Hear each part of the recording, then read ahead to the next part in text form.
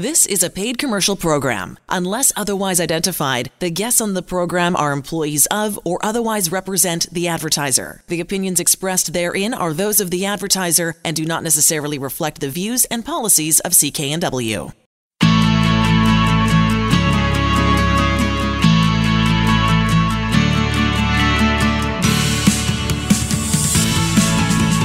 Welcome to Dollars and Cents. I'm Elaine Scollin along with Blair Manton from Sands & Associates. They're experts in helping you get out of debt.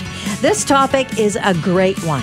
It's for folks to get some information on what actually goes on in that first meeting that you encourage everyone to take. If debt is an issue or it's a possible issue, or you're thinking about, am I doing this correctly, or I'm in trouble and I need help, that first free debt consultation with yourself or someone out of Sands & Associates, any licensed insolvency trustee, it's important to have, a good idea of going in, what you can expect. And that's what this segment is about. No surprises. This is the meeting that, people often delay 2 years from when they know they've got the issue, they know they need the help, but they're just so scared. They don't know whether they're going to walk in and be completely judged. Is the trustee going to expect they have shoe boxes full of all the receipts for the last 20 years? So today we're going to try to take a bunch of the mystery out of that first meeting, because what I hear again and again is that people don't regret dealing with the trustee. It's very positive. They can move on with their life. They regret waiting and suffering and languishing so long out of fear and uncertainty. I think we'll start, too, right off the bat, is that it's important to know the difference, or it's important to know who you're talking to. Yeah. So a licensed insolvency trustee is going to give you a lot of information and different information than if you're going to a debt counseling service or whatever else is out there. Yeah, so a licensed insolvency trustee is really the only professional in Canada, and there's only 1,000 of them across the country. So, it's a pretty elite or select group of folks who are able to help you with your debts in an unbiased way that uses Canadian legislation to your benefit. So when you sit down with a licensed insolvency trustee, you're going to get completely up-to-date guidance on what the laws, the rules, the regulations, what impacts you, but you'll get solutions that you can't access through anyone else. You can't file a personal bankruptcy on your own. You just can't do it. You need a trustee. You can't access a consumer proposal unless you're working with a trustee. And anyone that listens to the show knows it costs you nothing to come in and sit down with the trustee to review your entire situation, to figure out about your options. You're not talking about any upfront fees, but sometimes people do get sucked into whether it's middlemen or counselors or advisors where they end up paying a bunch of fees they just don't have to pay. You can get a trustee's advice for free in Canada. And just as a little add-on, estate manager, are we talking about the same sort of criteria in terms of you have to, if that's what you're after in terms of information, that it's very specific? Mm-hmm. That's a good question, Ling, because if someone were to look at our website, they would say, okay, well, there's 17 offices, you got about 8 trustees, so how does that work? And well, the way that it works is a trustee is supported by an estate manager in every office and in every estate. So many people, they'll meet with an estate manager for part of their meetings, they'll meet with the trustee for part of it, sometimes they'll carry through the entire time with the trustee. But an estate manager within our firm, they're typically people that are very deeply experienced, sometimes 20 years experience or more, helping individuals. They're basically at the qualifications of almost a trustee, but not a professionally qualified trustee. Got it. We've also got some more of our junior staff who they'll be trustees in a number of years, and they're just working as estate managers now as they go through all the professional accreditations and education. It's quite a rigorous process to become a trustee. It takes at least 3 years if you pass everything on the first try, and it's more closer to 5 years for the average person going through the program. And when we say a licensed insolvency trustee, you actually do get a license. That's right. I've got it up on my wall. Yeah. And so regulated by the federal government, all the rules, all the regulations, it's very clear and specific what you're allowed and what you're not allowed to do. Exactly. Yeah. Trustees bound by a code of ethics, standards of professional practice. That's right in the word, trustee. So we need to make sure we can be trusted. We can administer funds, trust accounts, all of that in appropriate manners. So if I'm going to your office for the first time, I'm going to see a licensed insolvency trustee and I'm going to see an insolvency estate manager. Is that the right terminology? Typically, you'll see one or the other for the first meeting, but by the time everything is through, you'll typically see both of them a number of times. Good. Okay. Yeah. All right. Well, let's talk about the discussion that unfolds from there. What are the, I'm sure you've got the top 10 things that you cover in that session. Yeah. It's a pretty broad meeting the way that it starts off because everybody is different. So, generally when someone walks in the door, you just try to get a sense of, okay, we need to kind of get the person to decompress a little bit, to relax, let them know they're not here to be judged, they're here to be helped. But, depending on the type of situation that they're in, we can sometimes just dive right into it. So, what brings you in today? What's been going on? How are I assume there's a debt problem, so let's start to talk about that. And I also want to add, too, and you talked about everybody's situation is different, and everyone's solution is going to be a little bit different. Like, it really is a custom solution for you or for the person walking in the door to get asking for the assistance based on their very unique circumstances. Yeah, that's exactly right. And sometimes I say to my staff here, really, there's two products that we can do. One's a bankruptcy and one's a proposal, but it's not as though we're selling two items. Each person is completely different. Each solution is completely customized. So what keeps the job interesting is not, hey, one more bankruptcy, one more proposal. It's one more entire situation, one more family challenges solved, one more person able to sleep at night. So the individual stories and the individual solutions are what keeps things engaging for a trustee and estate manager. And it's really an exploratory discussion when you're first sitting down with the person. So do you want to go through sort of the questions or the things that you make sure you cover in that? Sure. So, again, we start with a lot of open-ended questions. So tell me what brought you in today. What's been going on? We start to drive down a little bit more deeply. Let's assess the situation. So, who do you owe money to and approximately how much? And the who matters because if this is a bank you're dealing with every day and your paycheck goes into there, well, they've got extra powers than if it's, Joe, your uncle in Alberta, who, he wants you to pay him back, but he's not going to be able to seize your bank account right away. So we want to know who you owe money to. We got to figure out, well, what's the income level? Is there a standard good income coming in every month? We can make ends meet. Are we on social assistance or on a pension where there's a very fixed income and not a whole lot of money to solve the debt problem? So maybe it's more coaching about, well, how do you get through the tough time, knowing what creditors can and can't do, and then we restructure the debts when the income is better. We talk about, well, what are the regular household expenses? What does the monthly budget look for you right now? And if we were to take all the debt away, would you still be okay? Are you only surviving now because you're borrowing every month to make ends meet? Or would you be surviving fine if we could do away with all these pesky debt payments? And it's interesting, people can fall into either of those two camps quite often. Interesting. So there's always a bunch of different options to help somebody get out of debt. Can we talk about sort of the options that exist or sort of the general ones that people look at or that you look at when you're sitting down? Well, and why I encourage everyone to start with a meeting with a trustee is that a trustee by law is required to review with you all of your options. So if you start with, hey, just going to the bank's not going to tell you or isn't going to know necessarily about all of the other options. But if you sit down with a trustee, we'll take you through a whole suite of options for people to move forward. So, number one, we'll talk about, well, can you negotiate informally with your creditors? Sometimes this works, sometimes it doesn't. If you've just been charged a late fee on your credit card and it's the first time ever, you can probably negotiate that down right away and say, well, I've never had to pay this before. Why don't we remove this and we'll go forward? If it's a significant debt problem, you've missed payments for a whole long period of time, negotiating may or may not work, but it's something to consider.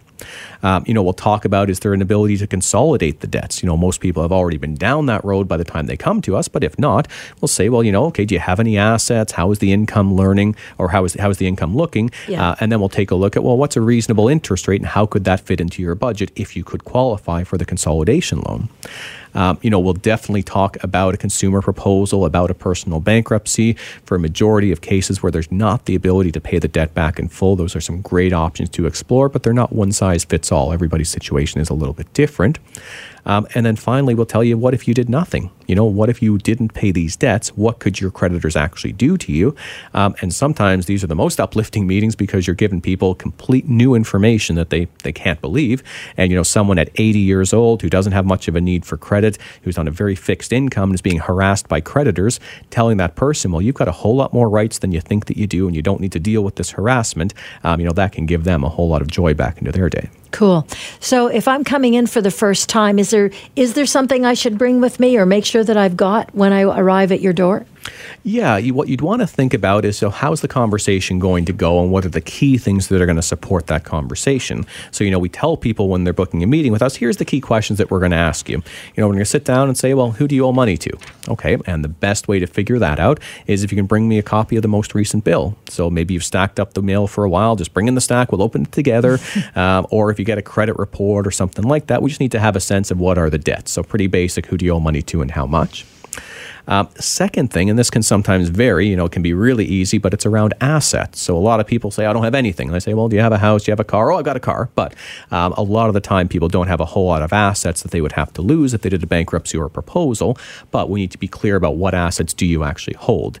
If you're entitled to a property in West Van with no mortgage, worth a couple $1 million, and you've got a $20,000 credit card debt, I can help you negotiate how to pay it off in full, but I can't help you reduce it because you've got a lot of assets. Right. For most people that come in the door, they don't have a whole lot of assets, or the ones that they do have, quite often if there's a house, it's mortgaged up to almost the full amount. There's very little equity there, or there's just nothing that would not be an exempt asset, which means even in a bankruptcy, they wouldn't lose it. Things like your RRSPs, things like your household furniture. So most of the assets people have are exempt, but the second thing after knowing the debts is we want to understand what are the assets that you're holding. And I think I just want to reiterate, because it's such an important, it was so interesting when I first learned this. RRSPs, they don't have to be involved. I mean, you get to hold them tight exactly the way they are. They don't disappear. They're not part of an asset that you have to get rid of in order to pay that debt. Yep. And Elaine, I would sleep so much better if almost every month I didn't have people coming in who didn't know that and who cashed in their RRSPs. I'm helping somebody this afternoon who in the last year, it's been about $20,000 of RRSPs cashed in. She got the money, had to spend it on debts, and now there's also the tax obligation. So she feels at the end of the year, well, I'm going to have to pay taxes. So we're going to deal with all of that. But RRSPs are generally protected. And you're also going to want to pay attention to how much somebody is earning, right? Exactly. And that can be a big discussion. Yeah. So once we know what the what the assets are, what the situation is with the debts, we have to look at, well, what's the ability to service these debts? What could be afforded for debt service? And the income is interesting, but what are the obligations against that income? So someone could have a whole lot of monthly income, but if there's big support obligations, big medical costs, high rent expense, there could be a number of reasons why they might not be able to afford a whole lot, even though their income says that they should be able to. Conversely, sometimes somebody's income is so low that when we look at their budget, we say, well, forget about all these debts. You need to just sort out how you're going to be able to live on a monthly basis, because eventually, if you're just subsidizing based on credit, that's going to run out, and then you'll be in a very tough situation. So we give people some very positive, helpful budgetary coaching and say, okay, once we're able to live within the budget, then let's go forward and solve the debts. And I think the most important thing here is just all the things that Blair's just talked about. It's so objective, right? He's just looking at each of those things, and again, that custom solution for you. There's no gain from your point of view or for you to show, oh, well, you know what, you could do it this way or this way or this way or this way. It's really up to you. Let's look at all the different ways. Yeah, we're indifferent to whatever solution the clients choose, as long as it works for them. And last question, what would you say to somebody who's the most nervous about reaching out for help? I would say just picking up the phone is going to be the hardest thing. As soon as you do that, you'll find the staff is very respectful, very empathetic. If you come in for that meeting, you won't regret it. You're listening to Dollars and Cents with Blair Manton from Sands & Associates, helping you get out of debt.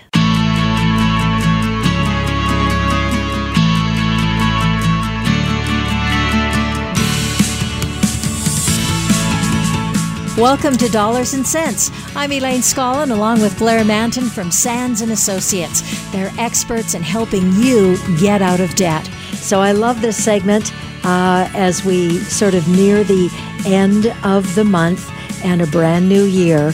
Some really good tips for the financial end of your year check-in. And I got to say that when I was reading through this, I sat down beside my husband and said, listen to these ideas.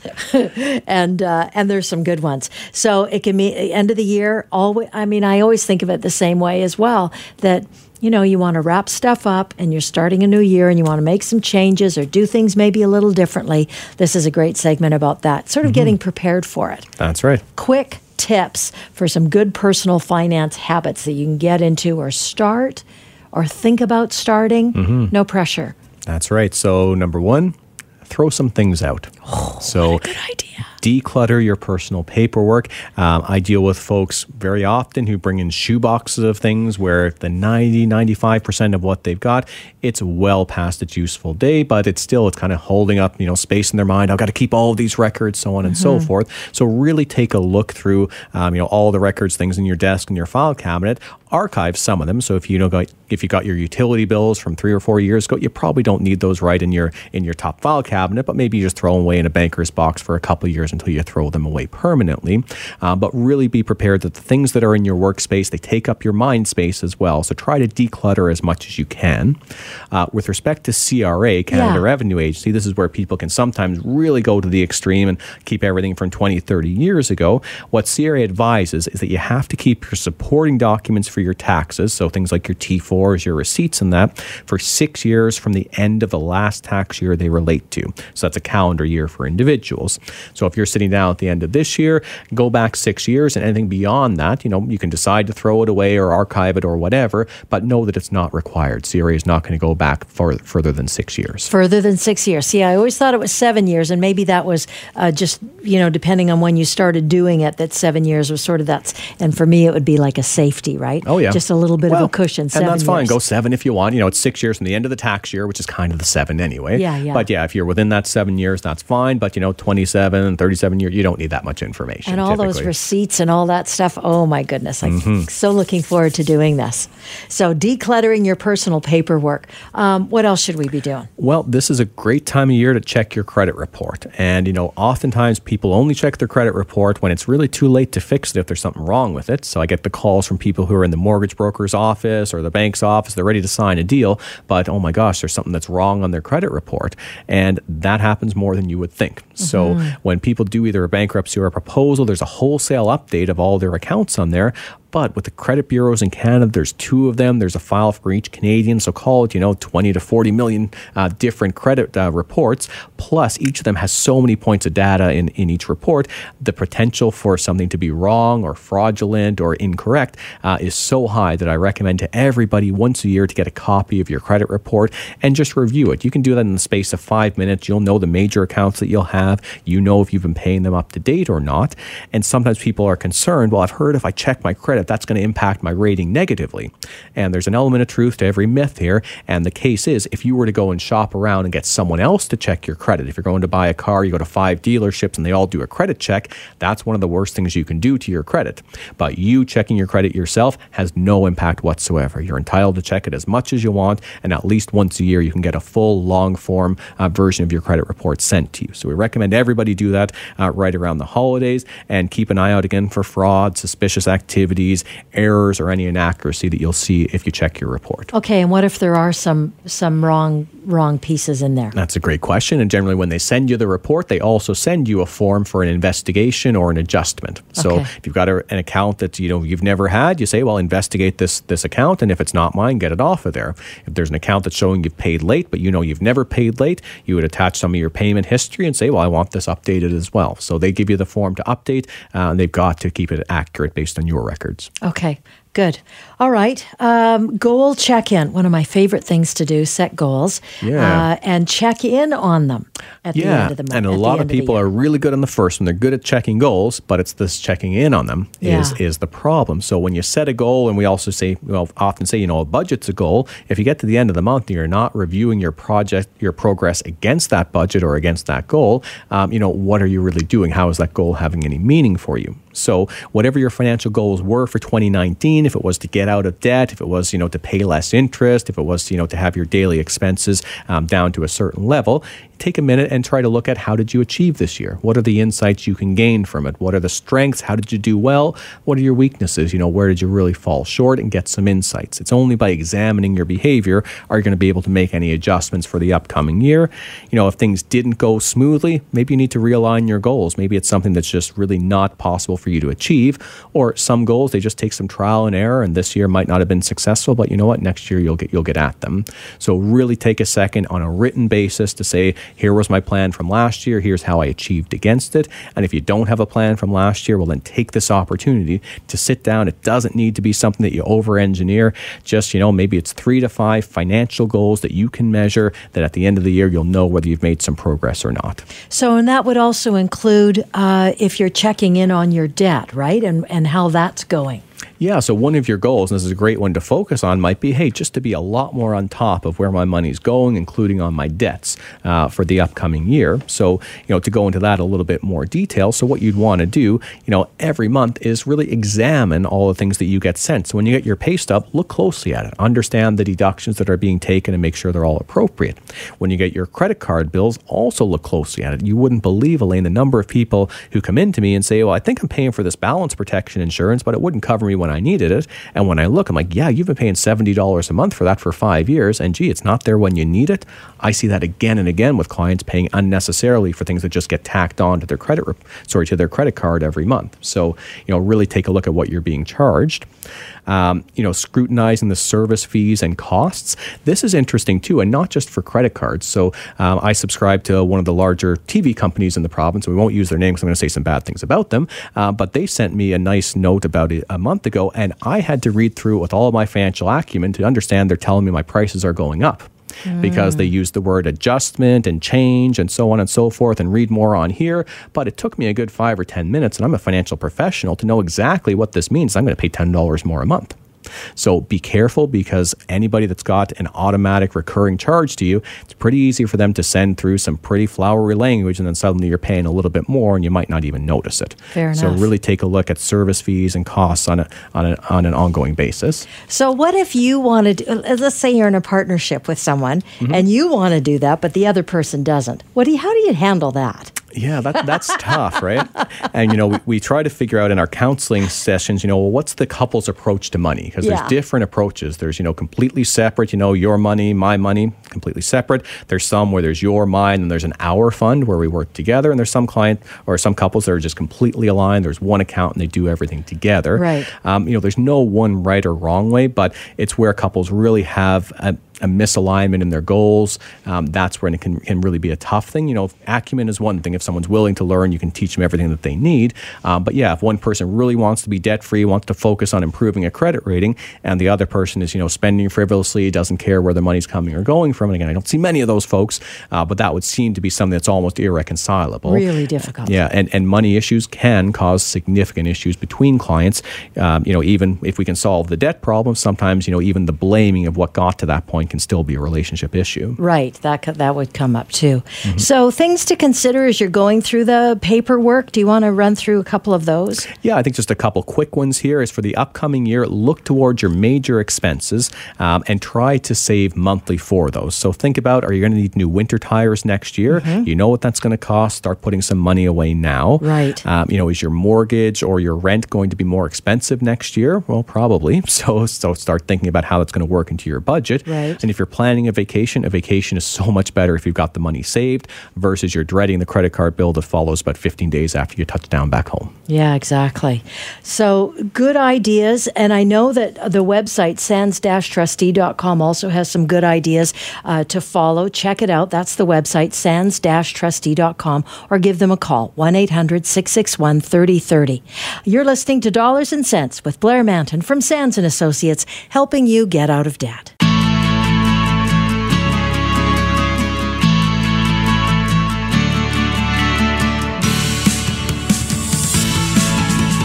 Welcome to Dollars and Cents. I'm Elaine Scollin, along with Blair Manton from Sands & Associates. They're experts in helping you get out of debt. So we always talk about debt. Let's talk about the number, 10 questions or 5 questions or whatever the number is that you get asked, the frequently asked questions about debt. Because my bet is they're pretty specific to British Columbia, I mean, like there's different strains or different pressures, right, depending on where you live. So let's talk about that. There's no doubt we always talk about how overwhelmed people feel about asking for help around their debts. And you and your staff meet with people every day who are either thinking about facing that, wanting to take some action, or are overwhelmed by it. Yeah. So frequently asked questions. Yeah. So the first frequently asked question is, who are you guys? Yeah. What is a trustee? Why am I here? Who is this person that's supposed to help me with my debt? And, can I trust you? All of those types of things. Sure. So much of the reason that we do this show and the reason I do what I do is try to build public awareness about a trustee, about a consumer proposal, which most people haven't even heard about, and to let people know that, hey, if bankruptcy is required, it's probably not near as bad as what you think. So the first question people tend to ask is, what is this licensed insolvency trustee thing? I haven't seen it before. How do I know it's someone that can help solve my problem? Right. And, where I start with is I say, okay, well, before 2017, you hadn't heard about this because it didn't exist. So licensed insolvency trustees were all called trustees in bankruptcy up until 2017, which was a good title. It was relatively descriptive about what we did, but the government took the view that it was a little bit too restrictive because originally trustees, all we did was bankruptcy. That was what existed in the legislation. But for about the last 25 years, there's been this thing called the consumer proposal, which it's grown like crazy all throughout Canada, and within BC, it's to the point where about 2/3 of people who see a trustee file a consumer proposal instead of a personal bankruptcy. So the government wanted to change the title to be more broad to show that we help with insolvency, and insolvency could mean a bankruptcy, it could mean a proposal, it could mean just some informal advice to help you, go on your merry way negotiating with your creditors or working out payment terms on your own. So a licensed insolvency trustee is the only person that's licensed by the government to help you understand all of your options to repay your debts. It's someone that will meet with you at no charge, at no obligation, to help you make a plan to move forward. Okay. So you talked about the Office of the Superintendent of Bankruptcy. What's that, and what role do they play, or does it play? Well, that's important, Elaine, because often people ask the question, well, what happens if something goes wrong? And that's why it's so important when you're dealing with a licensed insolvency trustee. Again, we're an officer of the court. I've got accountability to the court and also to the federal government who issues me my license. And that's through Industry Canada. A division of them is called the Office of the Superintendent of Bankruptcy. So what the Office of the Superintendent of Bankruptcy, and that's a mouthful, so we call it the OSB, not the SOB, the OSB. We call it the OSB. What they do is they essentially oversee all trustees in Canada. So they administer, a regulatory regime where trustees have to comply. They set the rules of the road, so to speak. And what's really important from a client point of view is they're the dispute resolution mechanism. So if you've got an issue with a trustee, you don't think a decision's been made appropriately or a file been handled the right way, the Office of the Superintendent of Bankruptcy is required to investigate, to get things from all sides, and to help you get a resolution. So you can imagine if you're dealing with somebody that's completely unregulated, unregistered, you paid them some money, you didn't get something back for it, whether it's a consultant, a credit counselor, or something, there's nowhere you can really go to make sure you get satisfaction. With a trustee, you've got the Superintendent of Bankruptcy and ultimately the courts that would hold the court officer to account. So very regulated, highly legislated field. Okay. So now that you know who you're talking to, what are the next questions that people tend to ask right out the gate? Yeah, sometimes people come in and they say, I know I've got a debt problem, but I've been hiding my head in the sand for years. I've just not been opening the mail. I don't even know who the heck I owe money to anymore, or whether all this stuff is around or not. And so we say, okay, well, let's talk about how we can get a copy of your credit report. And, the first thing I tell people is, well, first off, throw out the idea that you need to pay for any of this stuff. You just don't. So if you see things advertised online, get your credit report instantly. Usually that's about a $20 to $30 charge to get the credit report and the credit score. And then they also want to sign you on for, usually $15 to $20 a month credit monitoring to make sure if something went wrong, you know it right away. A complete waste of money from my point of view. And that is because? Well, you don't need it. Essentially, you can get your credit report for free. So when you speak with us at Sands & Associates, and even on our website, if you go to the home page and click down to the bottom on client resources, we tell you there's a form you can send away to both of the credit bureaus. Everyone is entitled once a year to get a copy of their long form credit report. So this is, the 10, 15-page version that has all of your accounts, all the information on each. You send away that form with a couple pieces of ID, and you've got exactly what you would be getting online, sometimes in more detail, and it costs you nothing other than the cost of, an envelope and a stamp. Okay. All right, what else? Well, now it's also important before you move on from credit to know that not everything that's on your credit report means that you owe it. There's often inaccuracies there. And just because something is not on your credit report doesn't mean that you don't owe it. So some lenders will only report to one bureau or none at all. And what's really important as well is Canada Revenue Agency debt, whether it's student loans or income taxes, that's typically never on your credit report. So that might be the biggest issue that you've got, but if you're just looking on a credit report, it's not going to show up there. So is there some tips on how to know that or how to navigate through that? Because that would be confusing. If you're going to something, you're expecting to see a lot of information and it's not all there. What do you tell people? Well, I'd say sit down with the trustee and review it. So first off, get both credit reports. So there's Equifax and there's TransUnion, and both of them are accessible through the same form on our website. So you send it away to both. So you want to get both of them and see, do they tell the same story or are there discrepancies? And then from a government point of view, there's one source to find that out, and it's the government. So CRA has made some incredible advances over the last couple of years here, and it's rare for me to compliment CRA, but here's a compliment. Yeah, exactly. What? Here's a compliment. Their online access is great. So if you can go through and verify who you are, you have to give some basic information, but you can literally go year by year, see your tax returns, your tax assessments. If you owe money, you can see a statement of account of how exactly that got built up, how much penalties, how much interest, how much principal, so on and so forth. So don't be afraid to go to CRA's website trying to get online access. Essentially nothing that you can do when you're investigating your debts is going to make it any worse. So, you getting your credit report is typically not going to make things any worse. You're just getting the information, and you getting information from the government isn't going to suddenly trigger them to collect from you. They're going to do what they're going to do regardless. So would you help somebody if their credit is just brutal? Like, do you pick and choose, or how does that work?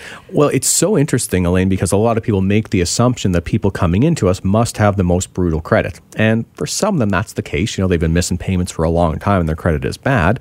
But literally 70% of cases, and this has been studied across the country, 70% of people that file for bankruptcy or do a proposal actually have perfect credit.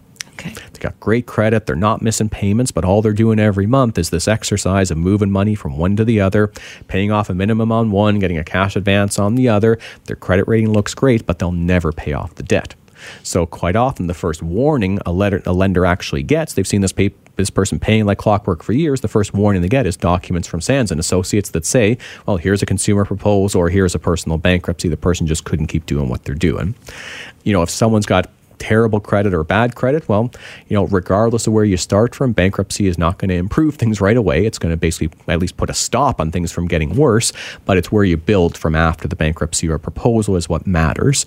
And folks that listen to our show will know we've had mortgage brokers, we had credit rebuilding specialists on before.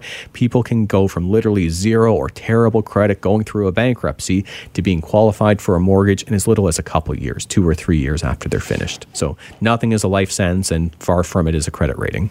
So when it comes to actual concerns about the debts themselves, what are some questions that you get? And I would think that Canada Revenue, you mentioned it earlier, that would be a huge part of it. Yeah, CRA is the creditor that puts more fear into clients than anybody else, and it's for good reason. For good reason, I was just going to say that. Yeah, no, there's the two certainties in life, the death and the taxes, and those are certain. True. And now it's not a certainty that you can't deal with taxes, you can, but if you don't deal with it, CRA's got a lot more power than any of your other creditors to really make you feel the pain.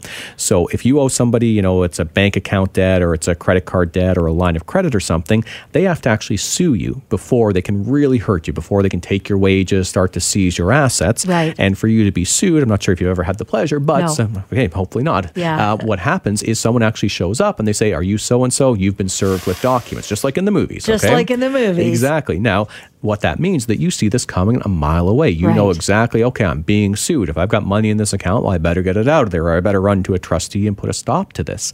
The government can shortcut all of that. So if you owe CRA money, they don't have to take you to court. It's as if they've already won. They can go direct to your employer. They can take up to 30% of your wages in the province of BC. And if it's something that's really egregious, someone 10, 15 years of unfiled tax returns, I've seen them up to 50% of wages. Even OAS CPP sometimes at 50%. Wow. So they can really essentially choke off your source of funds. And CRA doesn't want you to live destitute on the street, but what they want is for you to deal with the debt, to go and see a trustee, to face it head on, because the day you do a bankruptcy or a proposal, any of those wage seizures have to stop. You have to start getting your wages back again. Now, the other thing that CRA can do is they can take your wages, but they can also put a lien on your house. Now, this is hugely important because, again, you don't need to be sued for this to happen. Any other debt, they've got to sue you. You know your house is potentially in jeopardy. In this case, CRA can just put a lien on your house, and at that point, once it's on there, it can't be removed unless it's paid out in full. Okay. Go ahead. Do people get, do you get a warning that CRA is doing any of this stuff? You wouldn't know. So obviously they're not going to do this the first month after you've got a balance and you haven't paid it. So they've communicated with me in some way. They've sent me letters and said, blah, blah, blah, blah. Yeah, this is usually, this is their last resort, not their first resort. Okay. So their first resort is try to work with you, try to get a payment plan over time.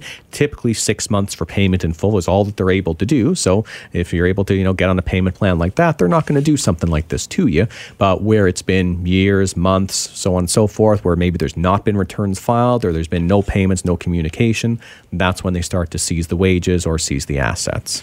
So what about, what can I do? What can I do to stop that? What's the process at that point to stop that from continuing? The only person that can stop it is a licensed insolvency trustee. So not a lawyer, not an individual on their own. It's you filing either a bankruptcy or a consumer proposal, forces all of your creditors to stop, to take a breather, to allow you to restructure, and that includes Canada Revenue Agency as well. So if the dog is at the door, so the wolf is at the door, so to speak. They're beating down the door.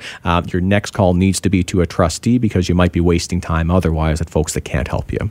And that's really important. So again, a licensed insolvency trustee is the only one that can put all of this together and stop it. That's exactly Even though right. the debt, like there's other things out there that may suggest it. But here's the thing, and you don't have to just go on what we've just said. Go to the website, Sands & Associates website, sands-trustee.com.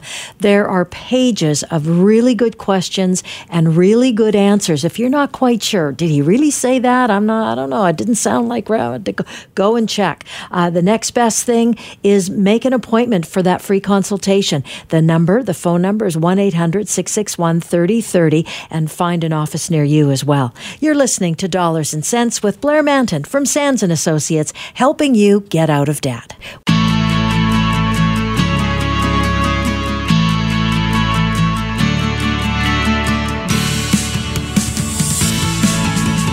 Welcome to Dollars and Cents. I'm Elaine Scollin, along with Blair Manton from Sands & Associates. They're experts in helping you get out of debt. On the line with us, Angela Calla, a 15-year award-winning woman of influence and mortgage expert. And alongside her team, and she has a team, assisting mortgage holders get the best mortgage, as well as education is a really big part for Angela. And of course, she's also has the mortgage show on CKNW. It's been over 10 years too, which is pretty awesome, Angela, I gotta say, and is also author of a book called The Mortgage Code. So this segment is all about, and this is a big one because I can't imagine, because the folks who are listening to Dollars and Cents, we normally just focus on debt and how to get out of it and how to use a licensed insolvency trustee and a consumer proposal or look at bankruptcy, etc. But how to get a mortgage after a bankruptcy or a consumer proposal? I thought that was an excellent question because, quite frankly, I thought, well, is that even possible? And we're so glad that you're on the show to tell us about how you can do that. In our role, we're most proud about being able to provide solutions.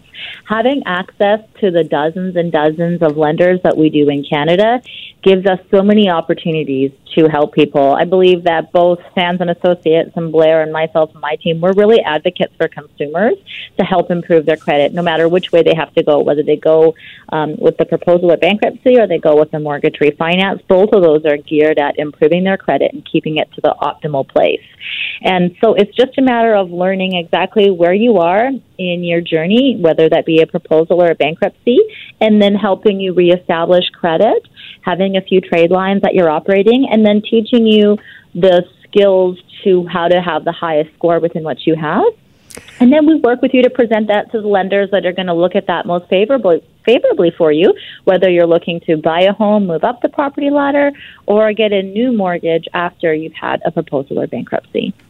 Yeah, and I guess, Angela, there's the rare client that doesn't ask me or doesn't just assume, oh my God, I guess this means I'll never be able to get a mortgage. If I do a bankruptcy, that means the rest of my life no one's going to give me a mortgage. Or if I do a proposal, well, gee, it's not as bad, but it's probably this huge black mark that's just going to take forever to clear. And doing this work for a long enough time, I have people calling me sometimes 3 or 4 years after even a bankruptcy saying, oh my God, I qualified for a mortgage. I saved the down payment. They're over the moon happy about it. And I thought for today, it'd be really helpful to set out, what is the lay of the land? If someone's done a bankruptcy or a proposal, is it possible for them to qualify for a mortgage in a reasonable amount of time? Yeah, it just depends on when it's discharged. So actually, we had someone from Sands & Associates that contacted us recently who originally had seen Sands & Associates because obviously they had some circumstances happen where they lost their job. They were a really high income earner on average, and they just had some unforeseen circumstances, a bunch of things that had kind of compiled into one scenario. And when she contacted us, she was back working in the field where she was most utilized. She was being paid very, very well, over 6 figures, and she had her proposal, and she said, hey, I want to move up the property ladder. How do I do that? And so we actually got her a mortgage that paid out her consumer proposal. And then she was able to get another mortgage on another home and just completely move forward. So even if you're in a proposal, there's still options if you wanted to get a new mortgage to pay that out so you can move forward with your life. And of course, if you want to wait till you're completed the proposal, then we can pursue the options at that time. But you do need to have at least 2 to 3 trade lines that are active and 25% below the balances, and have the income, of course, to qualify for what you're looking for moving forward. Okay, so just boiling that down to kind of nuts and bolts. So, about 2/3 of the people that come to see us, they do consumer proposals. And it sounds like, during a consumer proposal, you can refinance if you needed to change a lender. Sometimes that's possible as well. I wonder from a bankruptcy point of view, because people view bankruptcy as significantly worse than a consumer proposal, which it is worse, but not significantly so from my point of view anyway. But just wondering, when you say, you need 2 trade lines, is that a couple of credit cards? When you say to 75% of the limit, so I assume that means if the limit is $1,000, don't go above $750. Can you really boil it down? If someone is, just say finishing their bankruptcy in the next month, what does their rebuilding journey look like, assuming one of their objectives is to qualify for a mortgage? Their rebuilding journey is about 2 years, and depending on their circumstances, even if they've gone through a bankruptcy, depending on their income, they might actually qualify to get some reestablished credit, depending on where they utilize their banking services and where they're looking to get their credit. So but just jumping in there for a quick second, because the 2 years, again, that just really is something that listeners should pay attention to, because a lot of the time people say, well, bankruptcy is 10 years, it tanks your credit, or 6 years or 7 years. But you're saying, Angela, even though it's going to be on the credit report, within 2 years after discharge, it's possible for them to qualify. Absolutely. Good. Absolutely it is. There are lenders who will do that. And that's the great thing about access. And if you on your own go and shop around different lenders, first of all, it takes more precious points off your credit score, and you don't know what their policies are. So we work with you to say, work with you on your plan so you can see clearly, if I continue down this path and I show this to the lender, then I'll be able to get a mortgage. So remember the rule of 2, 2, 2, 2. 2 trade lines, 2 years, and at least 20% below the balances. I always say 75 to be safe. But if you just remember that 2-2-2 rule, then you'll be good. So I love that new lenders are coming available all the time that are offering new and innovative solutions. And it's just about putting the plan in place. It costs nothing, by the way, to review what those options are. There's no cost to you. It's just a simple reach out, and we can review the options and say, you know what, stay put where you are. You're on the right path, and we can follow up with you again in a few years to see if this is still part of your journey that you want to pursue. And what does it look like when people first start to reestablish credit? I typically tell people, hey, it's probably a secured credit card, and there's various banks or some, online lenders or things like that. Do you have any really good products you tend to steer people towards for a first reestablishment? I find that the credit unions are pretty good at giving out lines of credit or credit cards just because of their general makeup. And so I always suggest that they check with the bank that they're at or the credit union. And then, of course, if that doesn't work, then there's lots of secured options that are out there. But it's always my preference that those options have been reviewed first. Oh, that makes sense. And if people are thinking about a down payment, what typical range would they need to be looking at? Say they're the 2 or 3 years out from a bankruptcy or a proposal. They've done everything right. They got the 2 or 3 lenders that are reporting they're under the utilization limits. If they're going towards purchasing something, what should they keep in mind for a down payment in a ballpark? Well, I would say that the general answer is 20 to 35%. Mm-hmm. However, it depends on what's included in the bankruptcy. If you've had a home included in the bankruptcy, then you'll most likely need the higher down payment. If you're relatively younger and you've had a small proposal or a small bankruptcy and no property was included, some of the insurers will look at them on a case-by-case basis, and you can get down with a insured mortgage, which is less than 20%.